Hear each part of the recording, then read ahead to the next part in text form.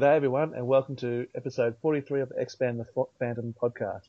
With me, as always, is Jermaine. You recovered from your trip across the Nullarbor there, Jermaine? I have, mate. Have you recovered from your big day? It's been a shocker. Yeah. And Dan, how are you going there, mate? Yeah, good, mate. Good to be here again. Thanks very much. Yeah, it's good. It's good being part. It's an exciting time being a member of the Phantom podcast at the moment, isn't it, Dan? Oh, it absolutely is. It's an exciting time all over Australia. Absolutely. And in the Phantom world. Yep. So much so I'm stumbling over my words. Okay, so we've had a few issues since our last comic podcast. So we've got 1, 2, 3, 4, 5, I think half a dozen throughs to go through, and of course we've got Dynamite and a bit of Hermes news as well. All set, boys? Yeah, let's get into it. We're set, mate. Are you okay? Oh, we'll struggle through. Us teachers have been on holidays for 2 weeks, Jermaine. We're not used to talking anymore. You're going to have to bear with us. Oh, first day back and you always stumble over your words and That's exactly right. Names again. Okay. So we'll start off with issue 1753, which was there was a lot of publicity about this one being Felmang's first very first story, and for the very first time it was published in English. So what do we think of the Raiders of the Great King's Tomb? Jermaine? I enjoyed it. It's a very simple story. Yep. It's nothing earth shattering or, a really in-depth story, and the art's very simple. It's good to see. I quite like it, and I like the touch that Freud did with it and bringing it into publication as well. Yeah. Simple and clear, like big boxes and nice and clear, I thought. What about you there, Dan?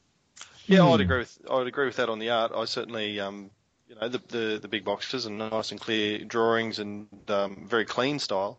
I can't say I enjoyed the story particularly much, though. Like I thought, just lots of big jumps and plot holes and strange moves, just to get the plot moving very quickly, I thought. So look, it was a fun little story, but certainly nothing earth shattering. I noticed in the message from the publisher, but they weren't really sure. He said the writer was probably Giovanni Fiontini, but I'm not shocked that the author didn't put his name to it, to be honest. So it's not one you're going to be coming back to. Yeah, It was published in 1967, so that's older than us. Yeah. And back then, a lot of writers actually didn't get credit. It was mainly focused on the art.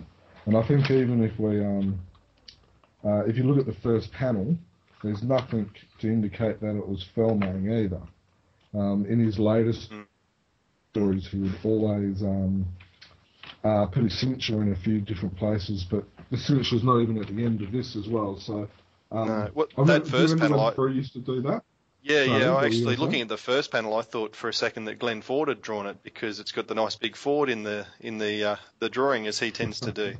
Hide his signature in there. And you've got Felmang written down there, just there with Ford as well. You do indeed. Capital. Felmang, Capital, Ford. Yeah. Maybe Glenn actually did add that in. Just edited the art a little bit. He's even got the backward R at the top there, so it probably is the signature Romano Felmang that he's included. Yeah. And maybe the author was some bloke named Capital, I don't know. Yeah. And what do we think of the translation? I know it was a little bit of a bugbear of mine, and then I saw later in later issues, I think Andreas has mentioned it to Dudley, but the name of the Phantom, they keep calling him the Masked Man, so they took a real literal translation of is it Uomo Mascherato or whoever it is, and just kept calling him the Masked Man. Well, he is a masked man. It kind of affects the flow a bit. I don't mind it when they've done it in the speech captions, but when it's in the the editorial with lightning speed link ramps to the Masked Man's arm, and they too carry the Masked Man, that's when it should be the Phantom or our hero or whatever. Yeah. If it's the characters saying it, you can certainly understand that. Yeah.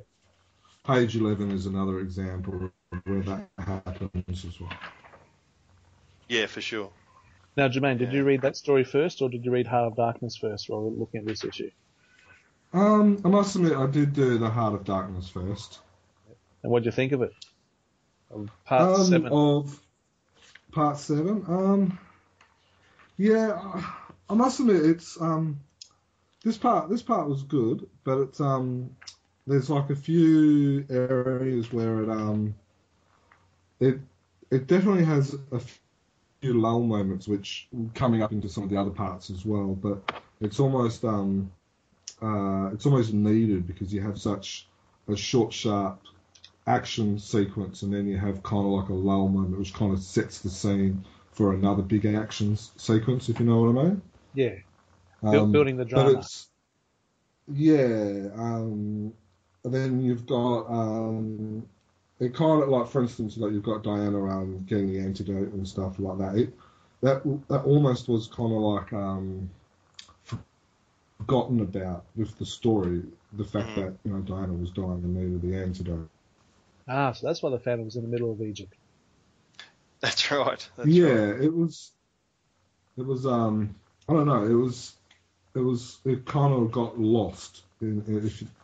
It's important because it kind of created the story and created the sequence of events and stuff. But the fact that she was dying almost became it took a backward part of the actual story. Yeah. Actually, the whole poison thing did really, because it might have been in part 6. I think the Phantom himself got poisoned, and there was in this he's go, oh, that's right, you poisoned me, and reveals how it was done. But then it's also very important that he's going to shoot the Phantom because he's got to die that way, and then they want to blow him up, and then then him recovering himself is almost a forgotten thing as well. So the whole poison plot altogether really seemed like a forgotten plot point. But I think because you don't really have those pages to be able to fill the different areas of the plot with only a couple of pages per part, if you know what I mean. Even though the story is so many pages long, there's only a couple of pages for each part, so you have to skip some stuff almost to the detriment of the actual story in a sense. I think perhaps the way that I read it today, because I knew we were reviewing the comics, I thought I'd go back and read, because to be completely upfront, I actually hadn't read any of the Heart of Darkness parts before today, because I don't know, 3 or 4 pages, and then I would have been terrible in the 50s and 60s when all you got was a daily newspaper strip waiting for the next day. I just didn't like the parts and waiting for the parts, so I read it all in its entirety today. And in that regard, I actually thought that part 7 stood up pretty well. As it turns out, we find out that part 7 is the last part of chapter 1. This is I think it's not until the next issue where it says, oh, we're now into chapter 2. And this does actually work pretty well as the climax of a chapter, I thought. And with Andre having his moment of redemption there, just as that I thought that was really well done actually, because he smashes the Phantom over the head, and you think, oh my god, he's gone bad again, and then you find, oh, it's so he can actually save the Phantom. I thought that little moment in his character was handled really, really well. So what did you guys think of the like the front and the back cover? I really liked them. Oh, sorry to jump in, but I really liked the covers. I thought Felmang's and really suits the story. It's not a part of the story, but you can tell where it's sort of come from. And then to actually see a red Phantom on a Fru on the back cover, that's unusual, but a nice touch, I thought. And what were at least one of these covers available as a print at Supernova? Yeah, the Felmang one was. Okay, Jermaine's just had to pop out for a little bit, so Dan and I will keep it going. Which one would you like to go next with, Dan? Would you want to go to the Black Fire, or do you want to go to Matt Turner's? Well, what do you say we talk about Black Fire, because then we can sort of do Nat Turner's Spirit 4, 5, 6 all as one go. Yeah, I think that's a good idea. Good idea as well. Okay.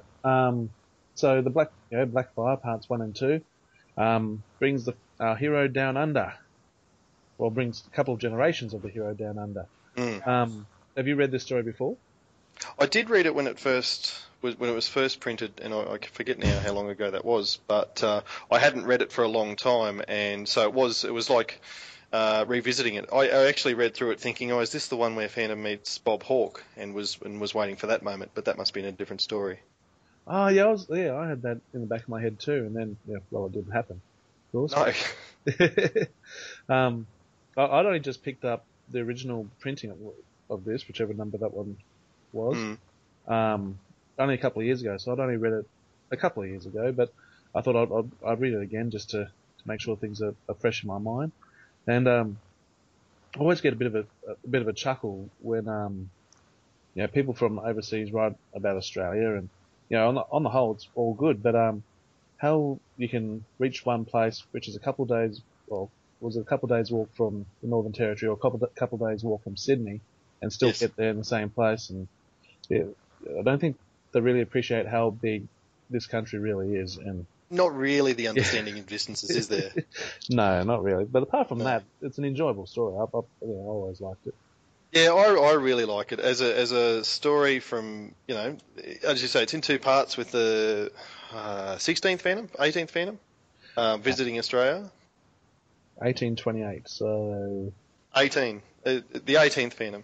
Yep. So the 18th Phantom comes to Australia, and I really enjoyed that part, where he's spending time with the indigenous tribes and that sort of aspect of Australia. I think that's something that it is. There's no doubt it's massively underrepresented in comics. There's no indigenous comics and that have ever made the mainstream. Obviously there's Clever Man. I don't know if you've been watching that on the ABC.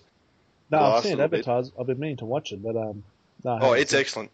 It's really, really good. And I think the Clever Man and Phantom would be good friends, I think. But so yeah, I really enjoyed that first part, and all of the interactions with the tribes people are dealt with really, really respectfully, as you'd expect from obviously the Phantom and what he brings from Bengala. And then to have that same story and the link of the painting come through and the reason for the painting, and to link that through to the modern day Phantom coming back to Australia, I thought that was done really well. Yeah, well, I thought so too. One thing that I always felt was hanging was that art dealer who came in, Dalwood. Like, he's obviously got the same name as the character in the first part, but his link, there's never a link made. No, and I think we're left to speculate that it's probably a grandson or a great grandson or whatever. But no, you'd like that moment to have been made clear. Yeah, but maybe it's done intentionally just for us to say, I wonder if he's a relative, and yeah, of course he is. But then maybe part 3 and you say, no, he's not. He's just some random dude. Yeah. But who happens to have the same name. Yeah, that's right. Just like this Mr. Walker just happens to have the same name as the bloke who donated the artwork in the first place. Yeah. There's actually a bit of symmetry, and I'm only just noticing it now with we've just spoken about 1753, where the Phantom was lost in the desert and strapped to a camel and all the rest of it. And the same thing happens in this story. He's lost in and then again there's a fortunate save just as he's about to expire from dehydration and all the rest of it. So. Oh, of course there is, yeah. Yeah. Man who cannot die the same way in a few times. Dear. So did you get the original cover, or did you end up with the jam cover from the Supernova, or? Yeah, I put an order for the jam cover. That's when I cross Jermaine's hands with pieces of silver, it'll come my way. Maybe he's not after some black opals or whatever they have in that. Yeah, no, they're a little bit hard to come by. Yep. So what did you think of the cover of the what's the word for it? The mainstream release, I suppose. Yep. I don't mind it. Now that I've actually got a physical copy of it, when I first saw an image of that front cover, I thought it looked like he had a moustache, like our boy. Ah, yep. But thinking, oh, Tom Selleck, he's taking on the Phantom. But having the thing in the flesh, it's fine. You can actually see the shadow and the shading, and that's good. But some people might think it's busy, but I don't see that. We've got the big Phantom pose with the hands across. That looks good. Over that fighting scene, that's nice front cover. With the Sydney Harbour in the background, which all looks good. The back, that strip with the hot desert sun just seems a little bit out of place. I don't know if I've got that rectangle there or not. Yeah, he's tried to work that in with the other eye of the skull, obviously. But yeah, I do understand where you're coming from there, because it doesn't. Perhaps and I'm not an artist, and there's no way I could actually achieve this effect, but if you could have that sort of bleed out over the top of the SOS Phantom there, that might have been pretty spectacular. But I'm certainly not going to criticise that, because, as I say, far beyond my capabilities. Yeah, absolutely. There's no way we could do that. But and if that's just the one little sore point, I think that's quite minor. And yeah, absolutely. But the whole thing's a good production, and I'm looking forward to seeing the Supernova cover. Yeah, I can't even remember now where I read it, but I'm sure I saw something from Gary Challinor, the artist of this one, where he'd been asked, what was the process. Was it the interview that Chronicle Chamber published? Probably was. Little plug for the website there that I've clearly read but can't remember. Sorry, Joe. Where he said that he'd produced the picture, and the only guidance that Frew had given him was that they'd love it to have the Opera House and the Harbour Bridge in the background there to localise it a little bit more too. So. Okay. Yeah, I do remember reading that, but I read lots of things, so I probably read it. Yeah. Probably read it on Chronicle Chamber. Of course I did. I'm sure Jermaine would be telling us that that's exactly where we saw it in the interview that he organised and then put up. So. Anything else about that one? No. Well, unless you want to talk about the jam cover. I know you haven't got a copy of it there, but I'm looking forward to it. Yeah, look, I really do. I really like it. It's not something I've ever seen before, or obviously on a Frew. 5 different images all coming together. I did a similar deal to yourself, where John Cookson, for me, went to Supernova and got the signed version. Unfortunately, Jamie Johnson was one of the artists, had to duck out to go to a wedding at the moment that John was there. So I've got it signed by the other 4, which is nice. Yeah, look, probably of the 4, I'd say that this is a bit of heresy, I suppose, but the Antonia Lemus one probably just doesn't look quite as clean as the other 4 pictures. Okay. That's on there, and that's the one that's sort of central in the front cover. So, but as a whole package, where you've got sort of 5 different scenes from the story done by 5 different artists or interpreted by 5 different artists, I think that works really, really well. And for special issue, I know that Frew have said that they are planning on going back to Supernova, and for special issues like that sort of thing, I think it's fantastic. It would look fantastic as a big poster to put up on the wall. With all 5 of them, yeah. And I know they've released those 5 as the folio, which I think we can talk about later. But as this single image, the 5 of them together as a big poster, I think would be quite outstanding as well. Good stuff. And what I mentioned before about the name of the Phantom in the Attain story, it was just in this issue in the Phantom forum that Andreas brings it to Dudley's attention, and Dudley addresses that, and so and I really take my hat off to Dudley for the way he responds to all of these Phantom forums. He's he's not afraid to put in criticism and then respond to it and take it on board and say, yes, those are errors. This is our first attempt at translating Italian and blah, blah, blah, blah, blah. So, as he finishes there, if we fail, somebody will always let us know. So he's not he's not shying away from it, and he's happy to take it on board and always looking to improve. So, I think that's great. Okie dokie. so we'll move on to Nat Turner's Spirit, and we come to the epic conclusion now of this giant six-parter. And what I really like about this story, like it's in six parts, but each part there's always a lot going on. It's always a story within itself. Within a story, yeah. Yeah. Whereas the things that we're getting from America, the King's Quest stuff, nothing seems to be happening, and we'll whinge about that when we get to it, especially in part 3. Yeah. Whereas here, each part is a self-contained story, much like the Heart of Darkness, and that's on a much smaller scale. But there's always something happening. There's no dead air.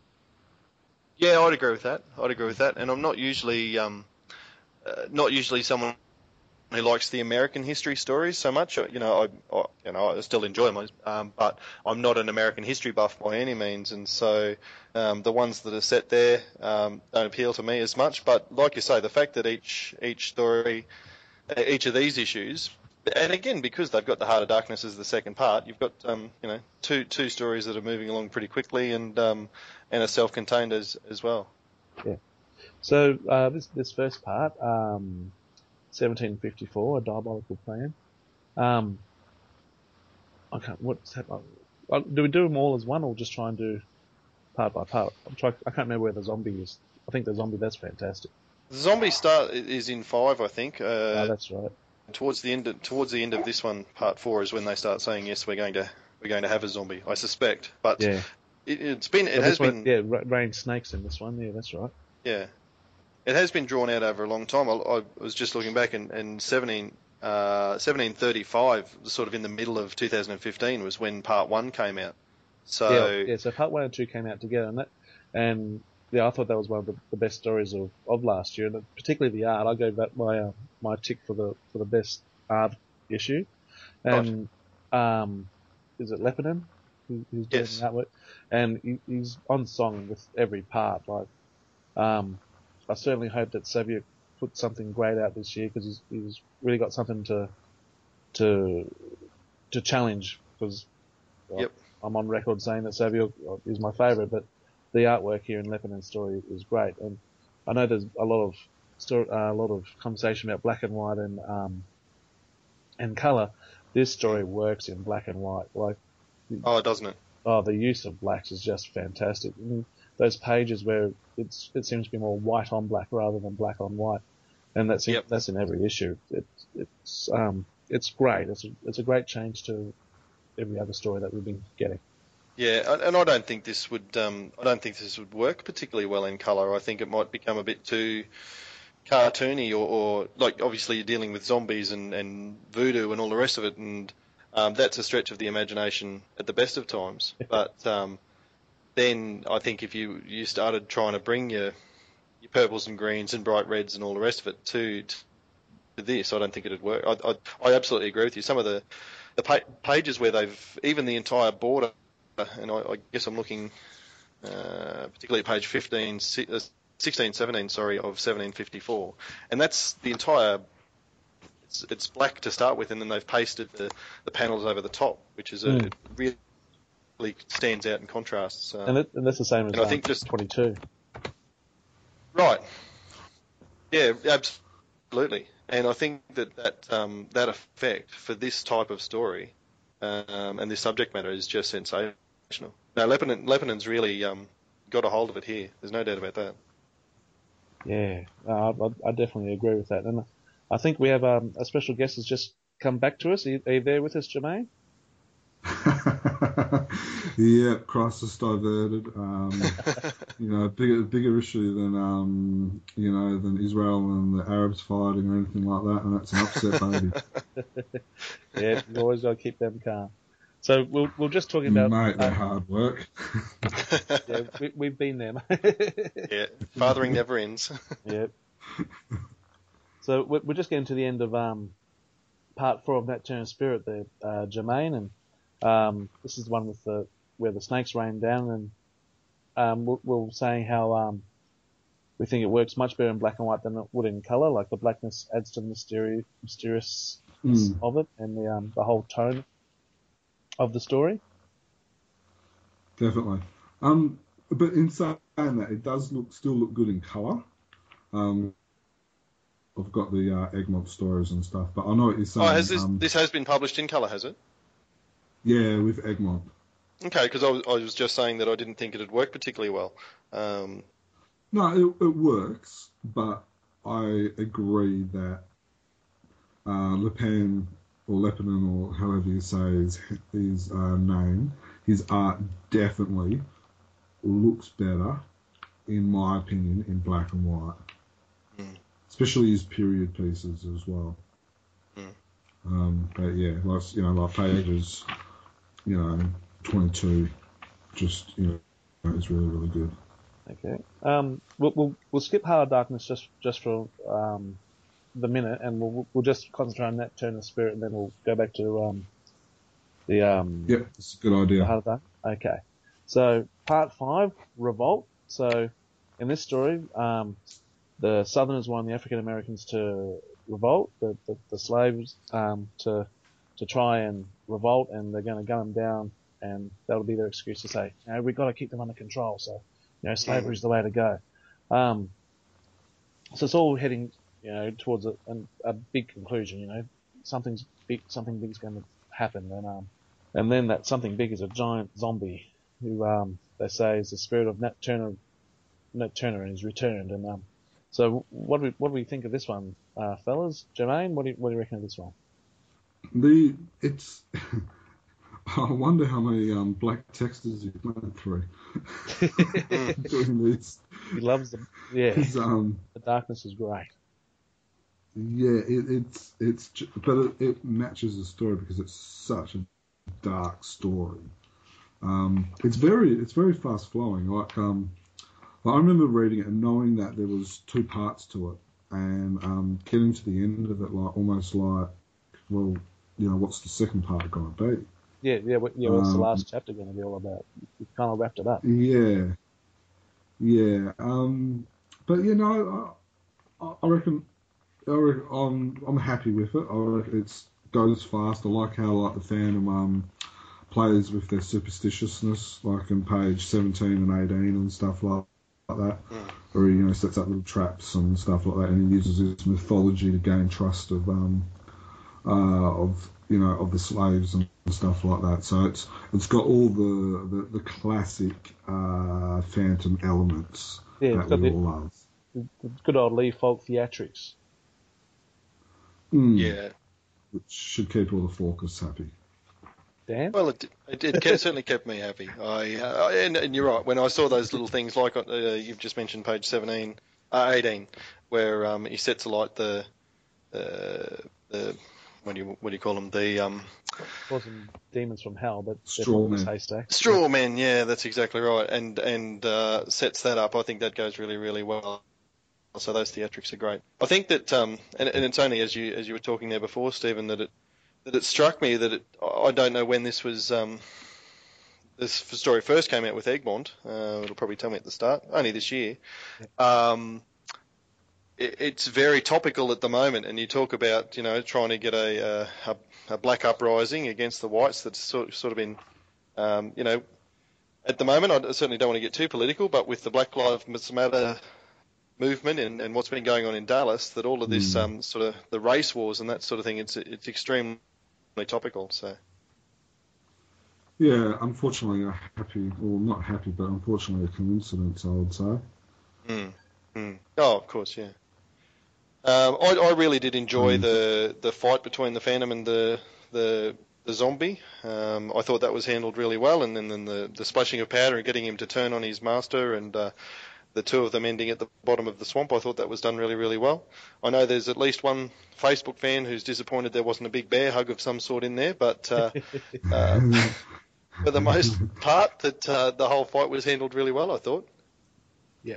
So would have you preferred the fight ending the way it did with the pouch of powder, or would have you preferred the Phantom actually using his muscle and wit to be able to defeat the zombie? Oh, muscle and wit probably, but I think in the context of this story and the narrative that they've that they've gone with here, with the voodoo and the black magic and all the rest of it. That I can understand why they've gone this way, and there is an irony to the fact that then the zombie turns on his master and takes him down. So I think that works well too. Otherwise, because as we know, the Phantom doesn't kill anybody. This is an effective way for the zombie and the master to both be killed without the Phantom pulling the trigger, so to speak. Mm. He just sets up the circumstances for it to happen. Yes, that's right. Which is an entirely different thing, and means that his reputation of never having killed anyone remains. Yes. And so the story ends with... Well, can you kill someone that's already dead? Well, it's really the zombie master who's probably the evil Bakor. Yeah. I don't know. I'm not a big Walking Dead fan. I don't know whether you can do that or not. I think... Yeah. Well, I think once is enough. And then, of course, the uprising doesn't happen, and he convinces the slaves to go back and say everything's going to be all right. Stay calm, everything's going to be all right. And the slave traders get raided and they escape, which sets up the last part. So part 6, the King of Louisiana. And I must say that I didn't think as much of this last part as I have of parts 1 to 5. The art, of course, is still fantastic. Even the story's good. Oh, yeah, the story's good. You got your mad Frenchman there, or whoever it is who wants to be king of the country. Frenchman mad. I thought there was a cheeky little part in here where we spoke about translating earlier. What page is it on? Yeah, here it is on page 9. And the Phantom comes behind the boat captain, or the bloke who's driving the raft. Silence, no sudden movements, and just gone murd. But that was a bit cheeky, if you know what murder means. Yes, just left untranslated. Just leave it like that. Yeah, that was good there, Dudley, or whoever's doing that. That was a nice little cheeky wink there. Yeah. So, but I must admit, the story was good, like what we just said, but it didn't really add anything to the final part of Matt Turner's Spirit Part 5. 1 to 5. It was kind of a bit. Well, about the only thing that it did was to, in terms of that story arc, the 6 parts, was to get rid of or to have a final dealing with the slave traders and the masterminds. Like, it was the final setup of those guys. And I wonder if perhaps that's perhaps part of the problem with having the shorter stories that we've got now. They've gone down to 22 pages, and perhaps if part 5 had been able to be 25 pages, that's 3 extra pages where he could have just chased them down and dealt with them without having to go through a whole extra chapter, so to speak. Yeah, I'm with you on that one. I felt exactly the same really. You didn't need 22 pages to wrap it up. You just needed an extra 3 in that last one. So, look, as you've said, Jermaine, this is a good story as a standalone, and perhaps it wouldn't work. It wouldn't work entirely as a standalone, because you do need the bit of background as to how bad these bad guys are exactly, because the plot that they've come up with here, we're going to take over Cuba and start our own new country, and therefore slavery will be okay and we'll be kings again. That's a bit tenuous for mine, but on the back of, this is their last grasp at it after all of their other plans have been thwarted by the Phantom, then, fair enough. But, in terms of the setting in the swamp and again, you've said Leffenen's art and the way that, there's some really graphic images in here on page 21 in particular, when the Mad King's house is burning down and suddenly there's blokes on fire everywhere, and that's pretty full on. Reading that, and seeing the bloke come down the stairs, whoa. Yeah. And like the bloke says, what in the hell, what's going on here? Yeah, so it is full on. There's some amazing parts to this, but I think as a 6th part of a 6-parter, it was probably a bit of a letdown in that regard. I don't think that all the Game of Thrones fans will be very disappointed if season 7 turns out to be as disappointing as this part 6 is, for instance. But I think you almost have to look at it as a whole. So you look at like the whole 6 parts, and I think if you look at the whole 6 parts, it definitely worked. And I must admit, I did like the fact that we actually got to read the last 3 parts almost back to back to back. Yes. It really does help reading a story having that continuality, which whatever that word is, everyone knows what it's saying. Everyone's yelling at the podcast at the moment, but yeah, you need to have that, and I think it was wise because I think like part 4, I think Dudley held back for a while. Yeah, so if you well, there was the. We were saying, I think it might have been just before you came on, 1735 was the middle of last year, and then that was when parts 1 and 2 came out together.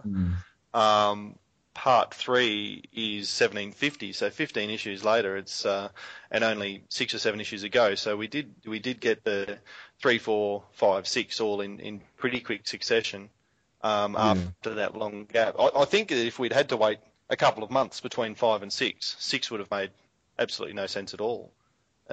So yeah, you're absolutely right in what you say there. The fact that they came out so quickly together certainly helped them.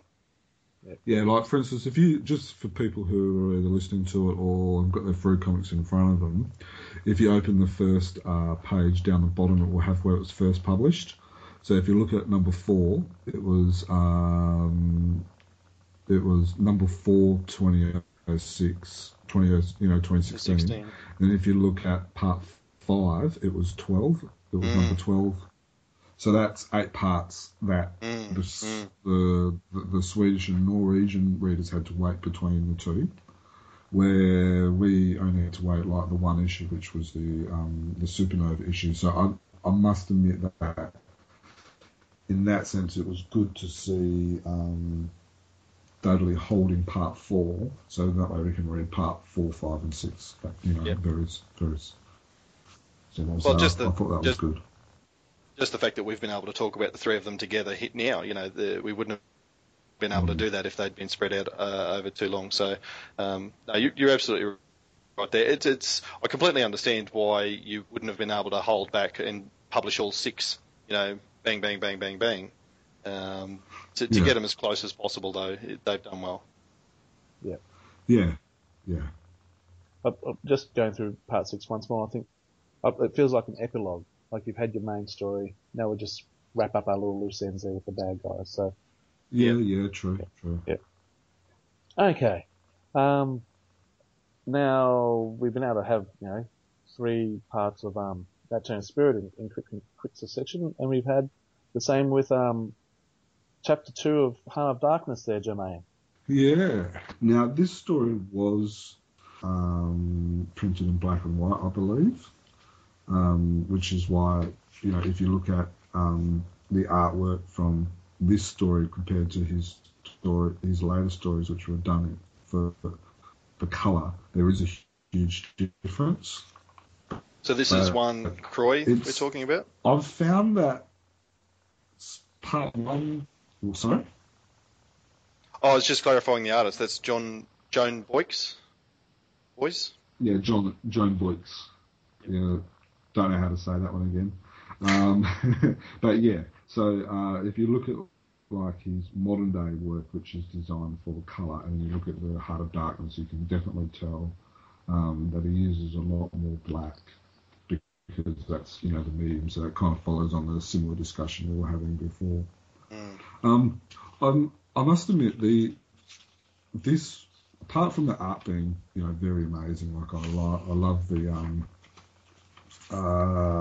the skull throne one on page 27. There's 2 of them on 27, but the story must, in my opinion, this part and a couple of the other parts, it's taken a little while to actually kind of kick back into gear.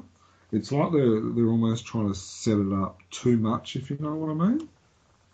Like with the scene in the bar and the blokes talking about this place, was it a temple or whatever, and you just think it's taking a bit of time to set up.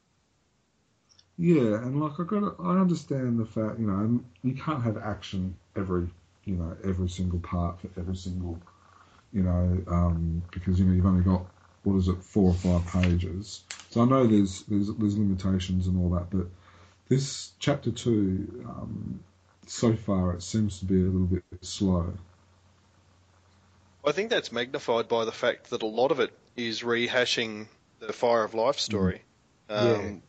It almost assumes that you haven't read Fire of Life, and perhaps that was the way it was published at the time, and all the rest of it. But the way that Fru's done it with Dudley publishing Fire of Life immediately before Heart of Darkness started, and again I only read that again this afternoon because I said in the letter from the publisher that I should, and then hit it all hard this afternoon.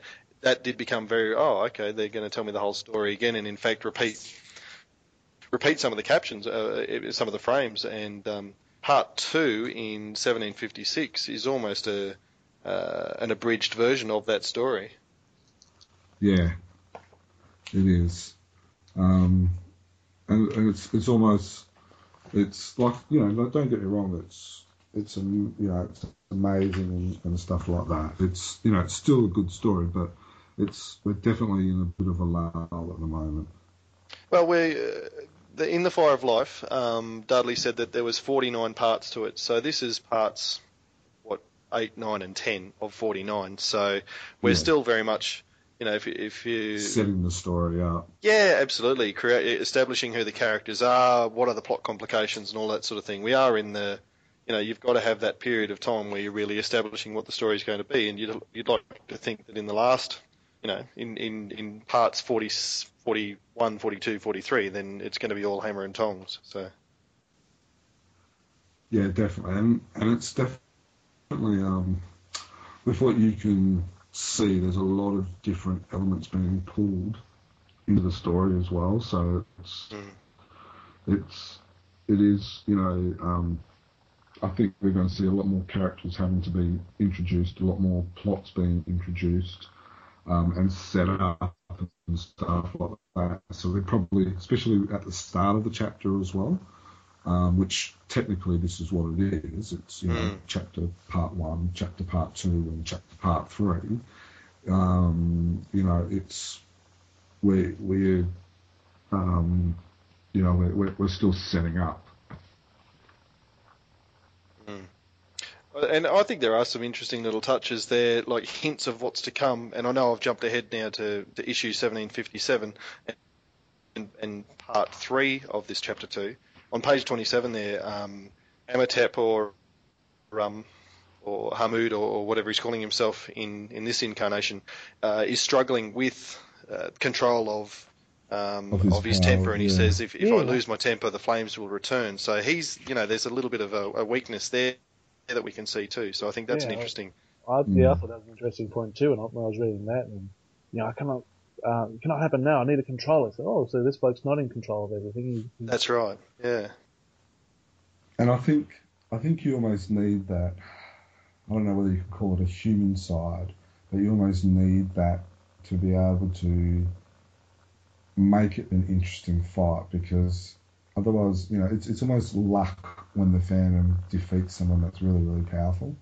Well, like we were talking about before when he's fighting the zombie in Nat Turner's Spirit, like if you're dealing with the supernatural and as a Fawkes, that supernatural is not something that I handle particularly well, and I'm not a massive fan of the supernatural stories. They're probably the ones that I enjoy the least.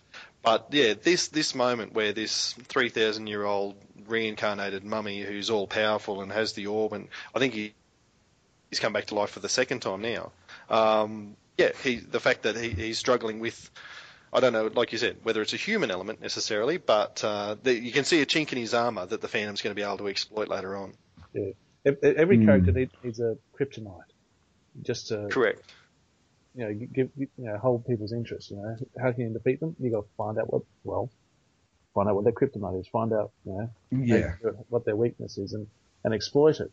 And then Yeah. the trick is often, that discovering what the weakness is first, and that could often, take some time, and they'll protect it as well. They'll do everything they can so it's not on show, so, they seem all powerful.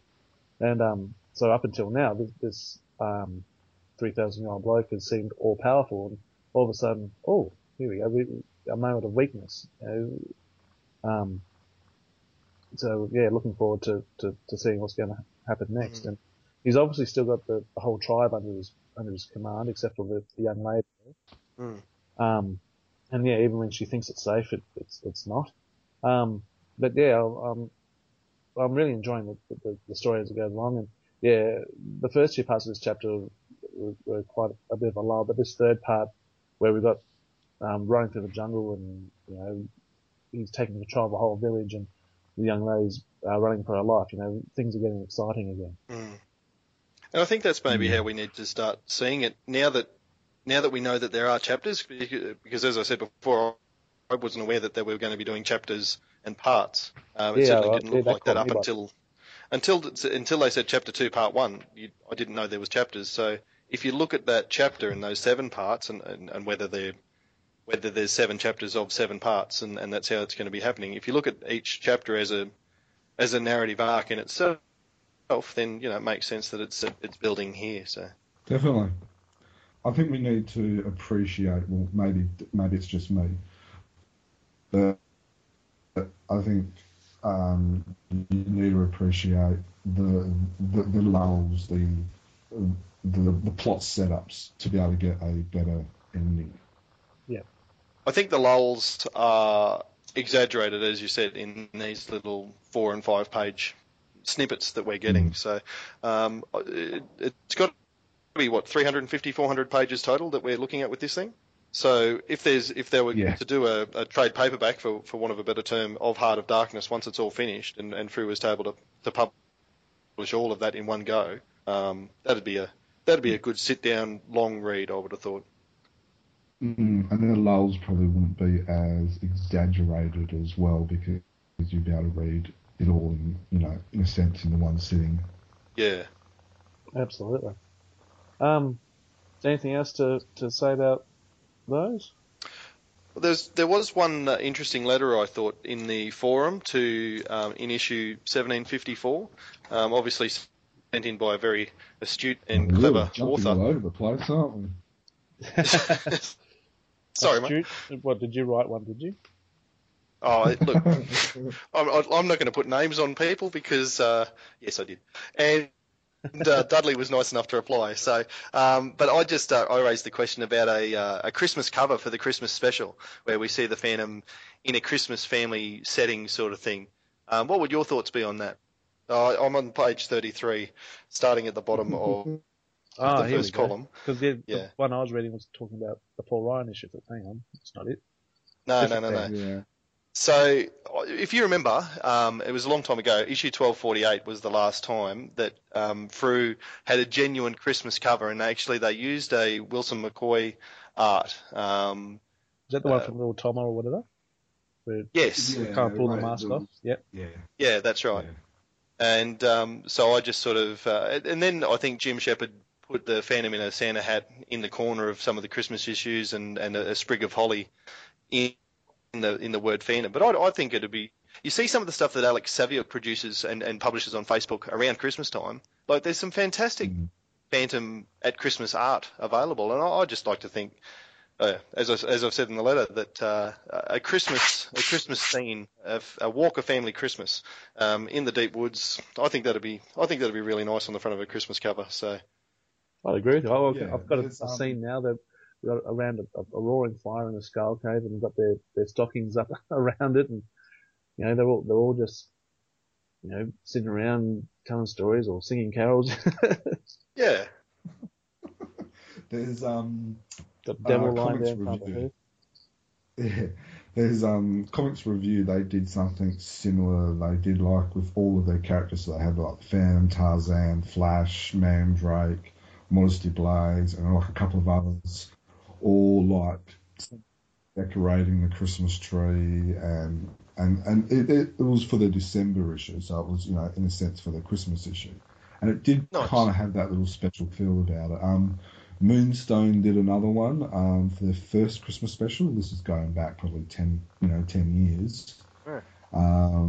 Where like the Phantom's got the Christmas tree over his shoulder, and they're all kind of in a friend. All the characters are in like a friendly atmosphere pose, and it's very Christmassy. It's like got the snow and stuff. Maybe not go to that extreme because it's the middle of summer for us Australians, and they're in the jungle after all.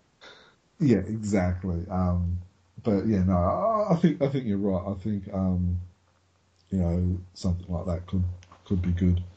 All right, well, cool. That's 100% of all Phantom fans that I've spoken to about it are on my side. So I think Dudley, if you're listening, we need to see it. So did you just like re-raise that because you want like a free badge? The Free Crew badge. Free Crew Absolutely, I want one of those. I'm sure we've put through enough sort of suggestions, and we've come up with new terms such as focus. Where's our free? We would love a Free Crew badge. Absolutely. Yeah, should we say our postal address just over on here, so that way when Douglas just note it down. Well, you've probably got all our emails now. We've all had letters published. Yeah. Oh, yeah. So because seeing I've been coming in a little bit late, and we've done all the Nat Turners, and have we done 1755? Yeah, we did talk about that. Yep. Unless there's anything you want to add to it? Nah, that'd be fine. I just wasn't, because I know I wasn't really sure what we've done. So, So where are we now, Steve? We're up to King's Quest. Just one last thing on just one last thing on those Frews. The covers, we've got 2 by Shane Foley, and I think that he's really stepping up as someone who, these are his first 2, and they're fantastic. The 2 on 1754 and 1757. I like his Phantom. I really do. I really like the one where he's fighting the crocodile. Yeah, I'll just put that away there. Yeah, the other one was where he's fighting the crocodile. Oh, yeah. He's really good against. Do you reckon RSPCA is going to be against him? Killing snakes and now fighting crocodiles. Yeah, possibly. Could have some troubles there. He's definitely got it. It's either him or them. He's definitely got it in against a couple of. Yeah. But no, you're right. The art quality is definitely increased, and it's good. As most of the fans will probably know, Frew was able to interview a couple of these new artists with Shane Foley and Gary Challinor, I think is the way you pronounce it. And it was actually kind of interesting talking them both, them going through the process. And this is you mean Chronicle Chamber was able to interview him? You said sorry. So no, that's right. On Chronicle Chamber, we've posted an interview with Shane Foley and also Gary, right. And so they're on the website. You can go and have a look at those. Well, I thoroughly embarrassed myself then while you were away, Jermaine. I referred to some place, I couldn't remember where, that I'd read a Gary Challinor interview, and we did save ourselves and say it probably was on the Chronicle Chamber website. I'm glad to hear that you can confirm that. Yeah, it was, and it was interesting interviewing them and finding out about their journey to actually becoming a Phantom artist. It wasn't something that came overnight. Gary was shortlisted to do the first ever Phantom story. He even created some pages which we've published on the website. And Shane Foley was submitting artwork back in the 80s and 90s. So it's good to see some local talent getting, as well as seeing some good international talent in filming and stuff like that. Now, just quickly talking about the covers, remember, I think it was the last podcast we did where we talked about the Signature series and about how we think Frew needed to get more new artists to be able to make the Signature Series worthwhile. Do you remember that conversation we had? Yeah, I do. Yep. Yes. Well, it's good to see, and obviously they had probably already done it by the time we talked about it, but it was good to see that they have got that, because, you know, it's as much as it's great seeing, you know, Glenn Ford and Jeremy and Antonio, I think it's better in the long run for the Signature Series, but also as a fan, that we're actually seeing different artists on the covers. I thoroughly agree with that. I jumped at the Signature Series and I've subscribed to it, and it was only really 2 or 3 issues in, and I thought, oh, hang on, I'm going to end up with 15 Glenn Ford signatures every year. So, which is fine. I've got a lot of stuff signed by Glenn Ford, but it's really good to see some of these other artists. I haven't received the Gary Challinor cover of Blackfire yet, so I'll have to follow that up. But no, it is good to see some new signatures on there, and they need to do that. They need to have probably 10 or 12 different ones every year to keep the interest in that product alive. Exactly. I'm one of those rare people who've got the rare non-signed Glenn Ford editions of anything. I'll be worth big bucks, mate. Don't worry about that. That's what I hear. It sounds like I'm sure I saw a conversation about the Supernova Blackfire issue that someone's got a rare unsigned cover of the Blackfire. Yes. Yeah, no, it's good. All right, we're going King's Quest. I want to blast King's Quest. Want to blast? You want to blast? We'll start with... Hurry up and introduce it, Stephen. I'm working myself up. You work yourself up. Okay, so what happened in King's Quest 1? We covered King's Quest 1 in an earlier podcast. So we'll start with King's Quest 2. We open here on Coralia, the underwater planet. It didn't happen too long ago. And we've got the green fish people entertaining the visitors. Then it goes up into space, and we've got Prince Valiant doing his thing. We've got Mandrake and Zarkov being drunk and flying, multi-million-dollar space shuttles through space. He's like your crazy uncle at Christmas time, isn't he?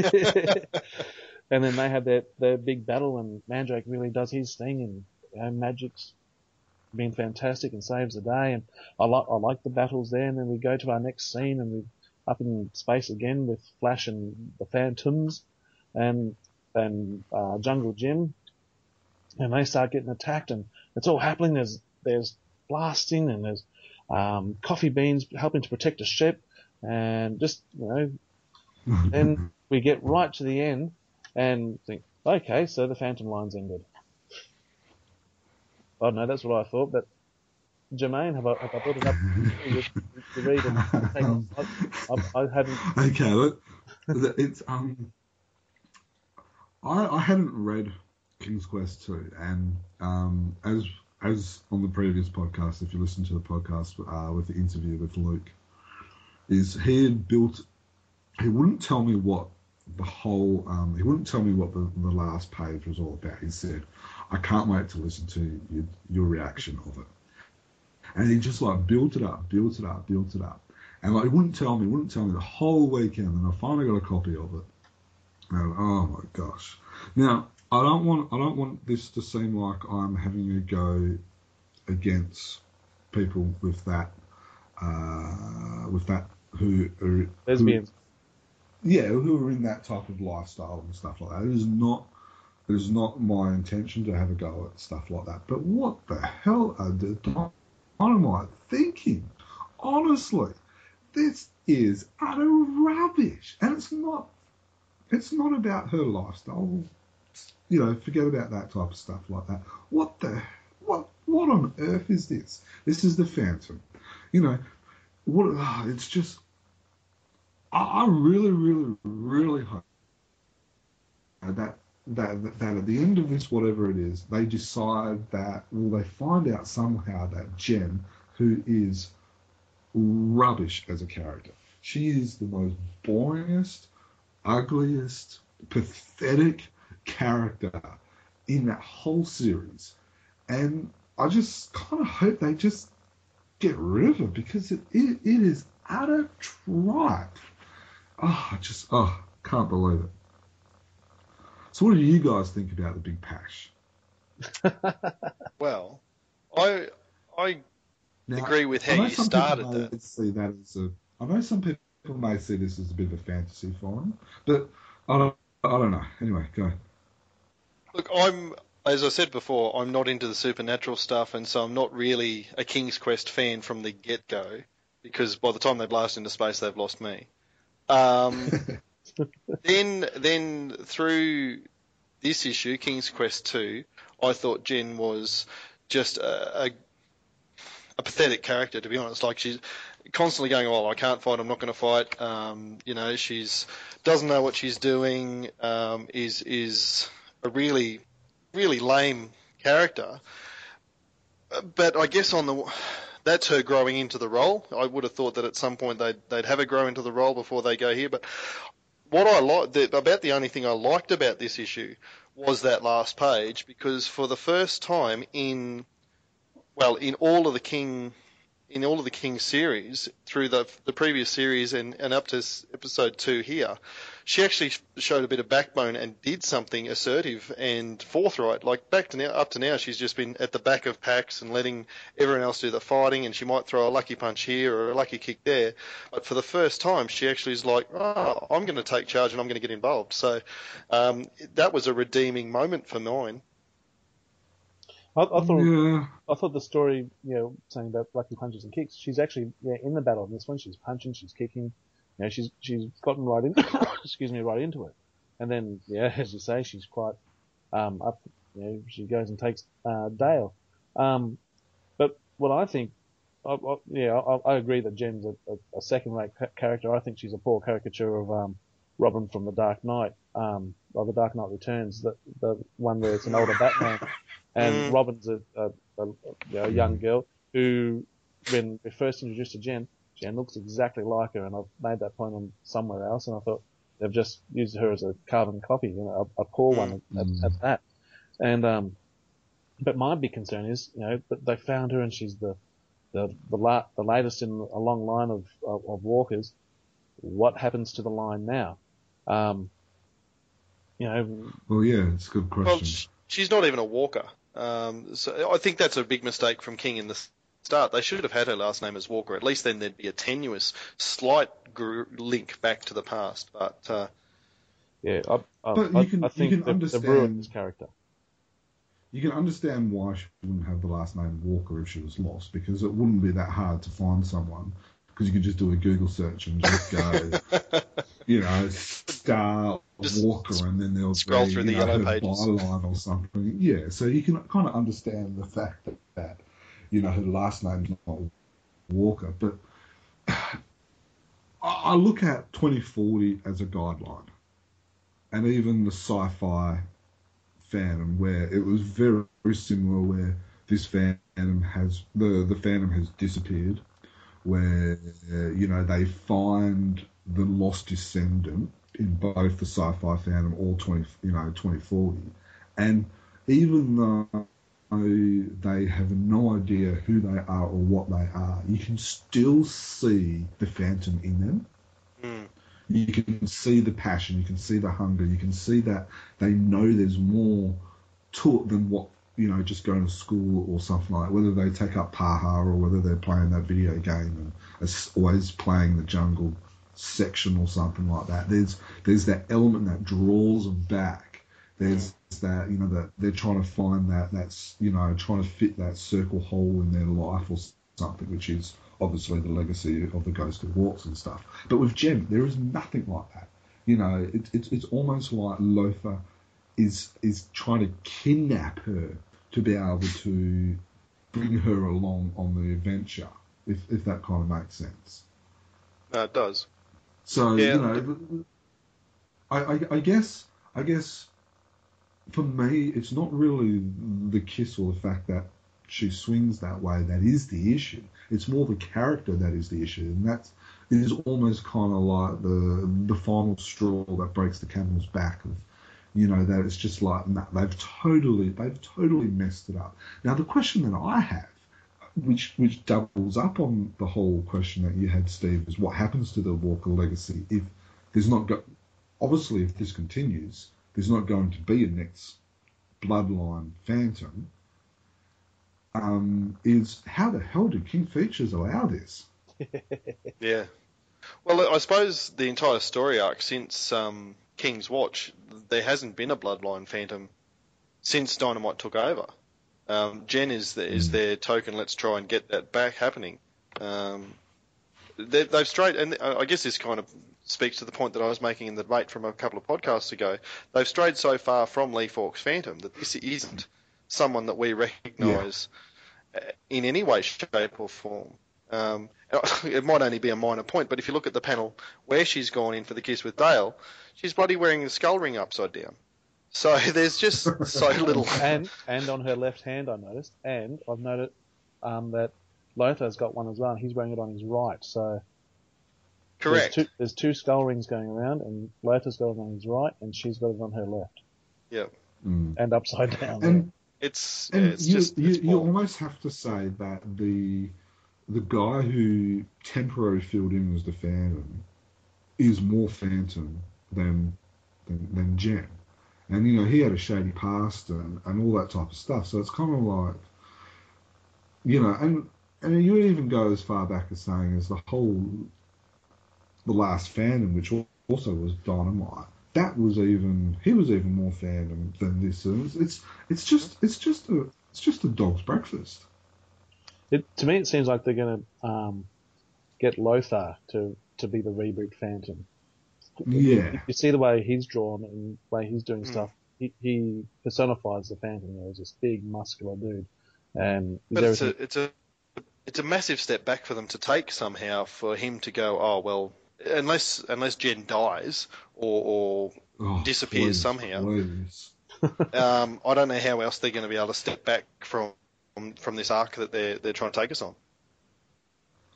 All I can hope is that they realise that she's got an older brother or something like that. Maybe.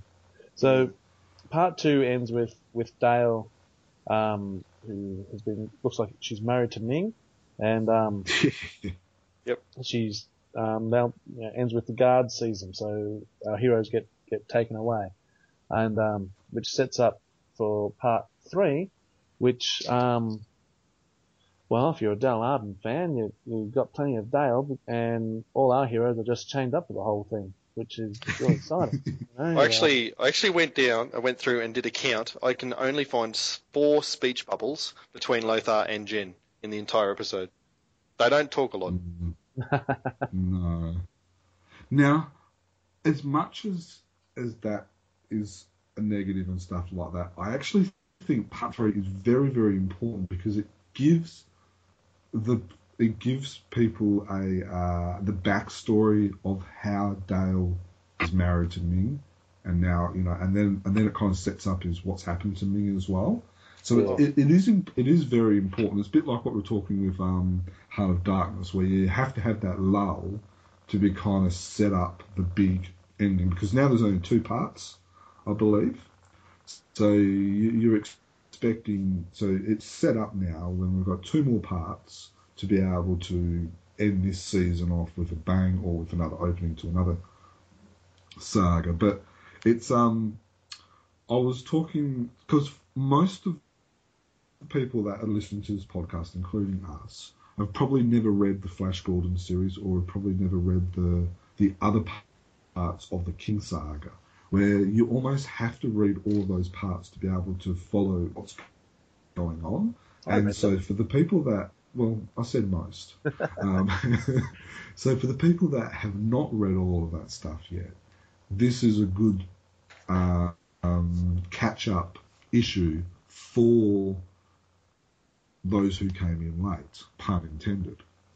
So I am one of those who didn't read the others, and if anyone's listened to this far and hasn't read King's Quest 3, there's obviously a big spoiler here, but is the fact that Ming is no longer in the picture, was that revealed already in the previous in the Jungle Gyms or the Flash No, Gordons. that's news to us. This is new. So this is a huge story then, because Ming the Merciless, like for him to be gone, that's massive. That's universe changing. So it's interesting now. Is like, I was in two minds. One, I was disappointed that our heroes aren't really doing much, just chained up. But like you said, it's setting up the story. Is Dale going to work, on the inside and try and dismantle everything from, or is she taking over Ming's role? It's I feel it could go either way. Well, I completely agree with that. Yeah. With Dynamite's history, it could go either way. Because Dynamite has totally trashed the fan of mythology with, Lothar and Jen and, the last Phantom and everything else. So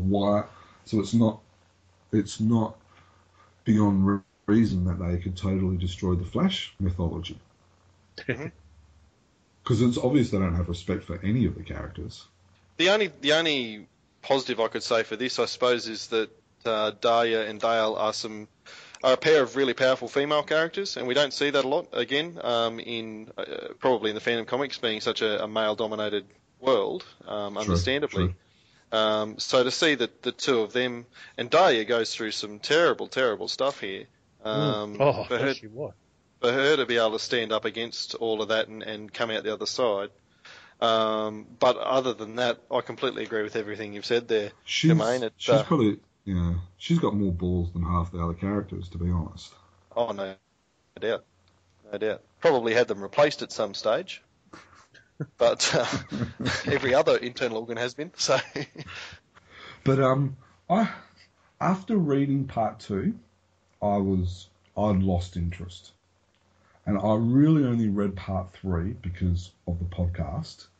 And I'm slightly optimistic with part 3 after, with the series that maybe it could get rescued. Jen's still a lost cause in my books. But as a series as a whole...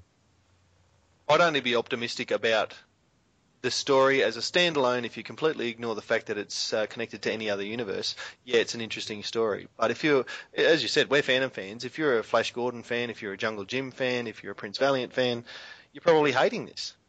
You've got to, no one's standing up. Mandrake perhaps, but even then he's, not involved. So We'll see what the next two parts bring us, I think. Definitely. I think it's a wait and see. Yep.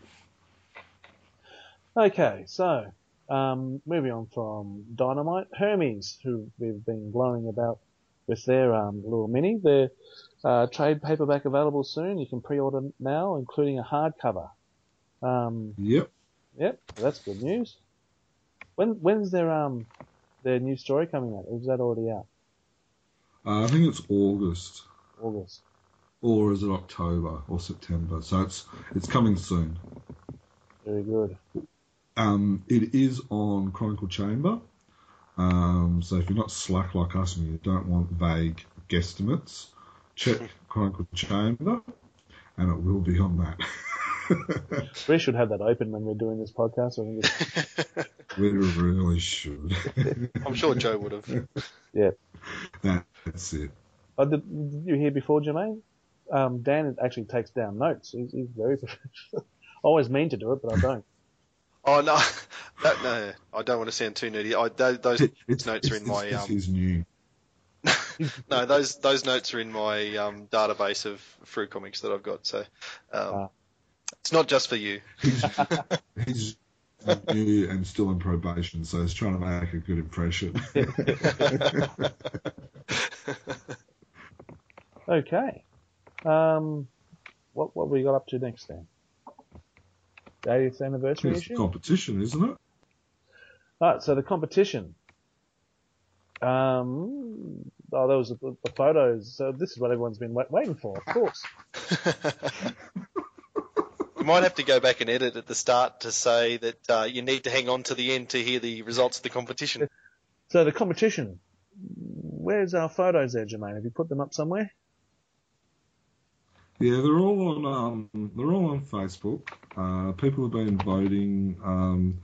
as we discussed, I put a post up on Friday, just being at the time of recording that. Basically, we were at a bit of a standstill, the creators and the people of that all behind either Chronicle Chamber or the podcast, or all the people that kind of have a little bit to do with it. And so we just decided to give it a bit of an open invitation for the fans to be able to have a say as well on who they would like, who they think it was.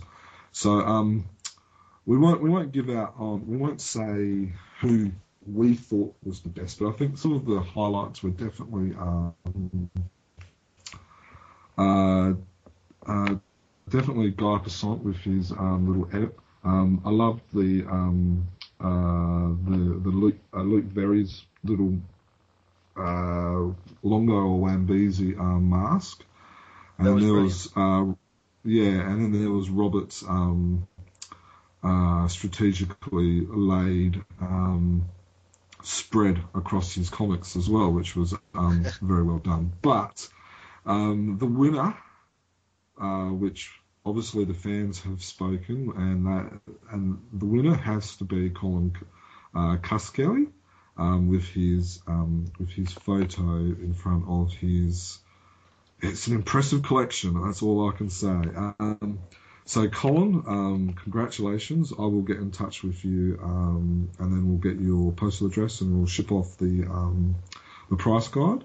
But congratulations. That I love the story, and I think one of the reasons why he won, probably not the reason, but one of the reasons is the fact that he got the whole family involved in it. Like I think he said he got one of his granddaughters to help him with the mask and one of them to take the photo. And I think that's brilliant, is the fact that you're passing your passion onto the next generation, and I love that part of the story. Yeah, I did too. Congratulations, Colin. Fantastic entry. I think most people saw that photo and have gone, "Oh my God, I'd kill to have a third of that collection on my bookshelf," and just to see what he's got there. I would like to give a quick little shout out to Callum Markin, who was the only person who voted for my entry. So good on you, Callum. I really appreciated that. I was going to say honourable mention there to our man Dan here, and first one to mask up, and he's got the pistols going with the cross arm pose. You really started something with the whole mask type of thing. Oh, mate, we're a lot more comfortable if no one can see our face. So,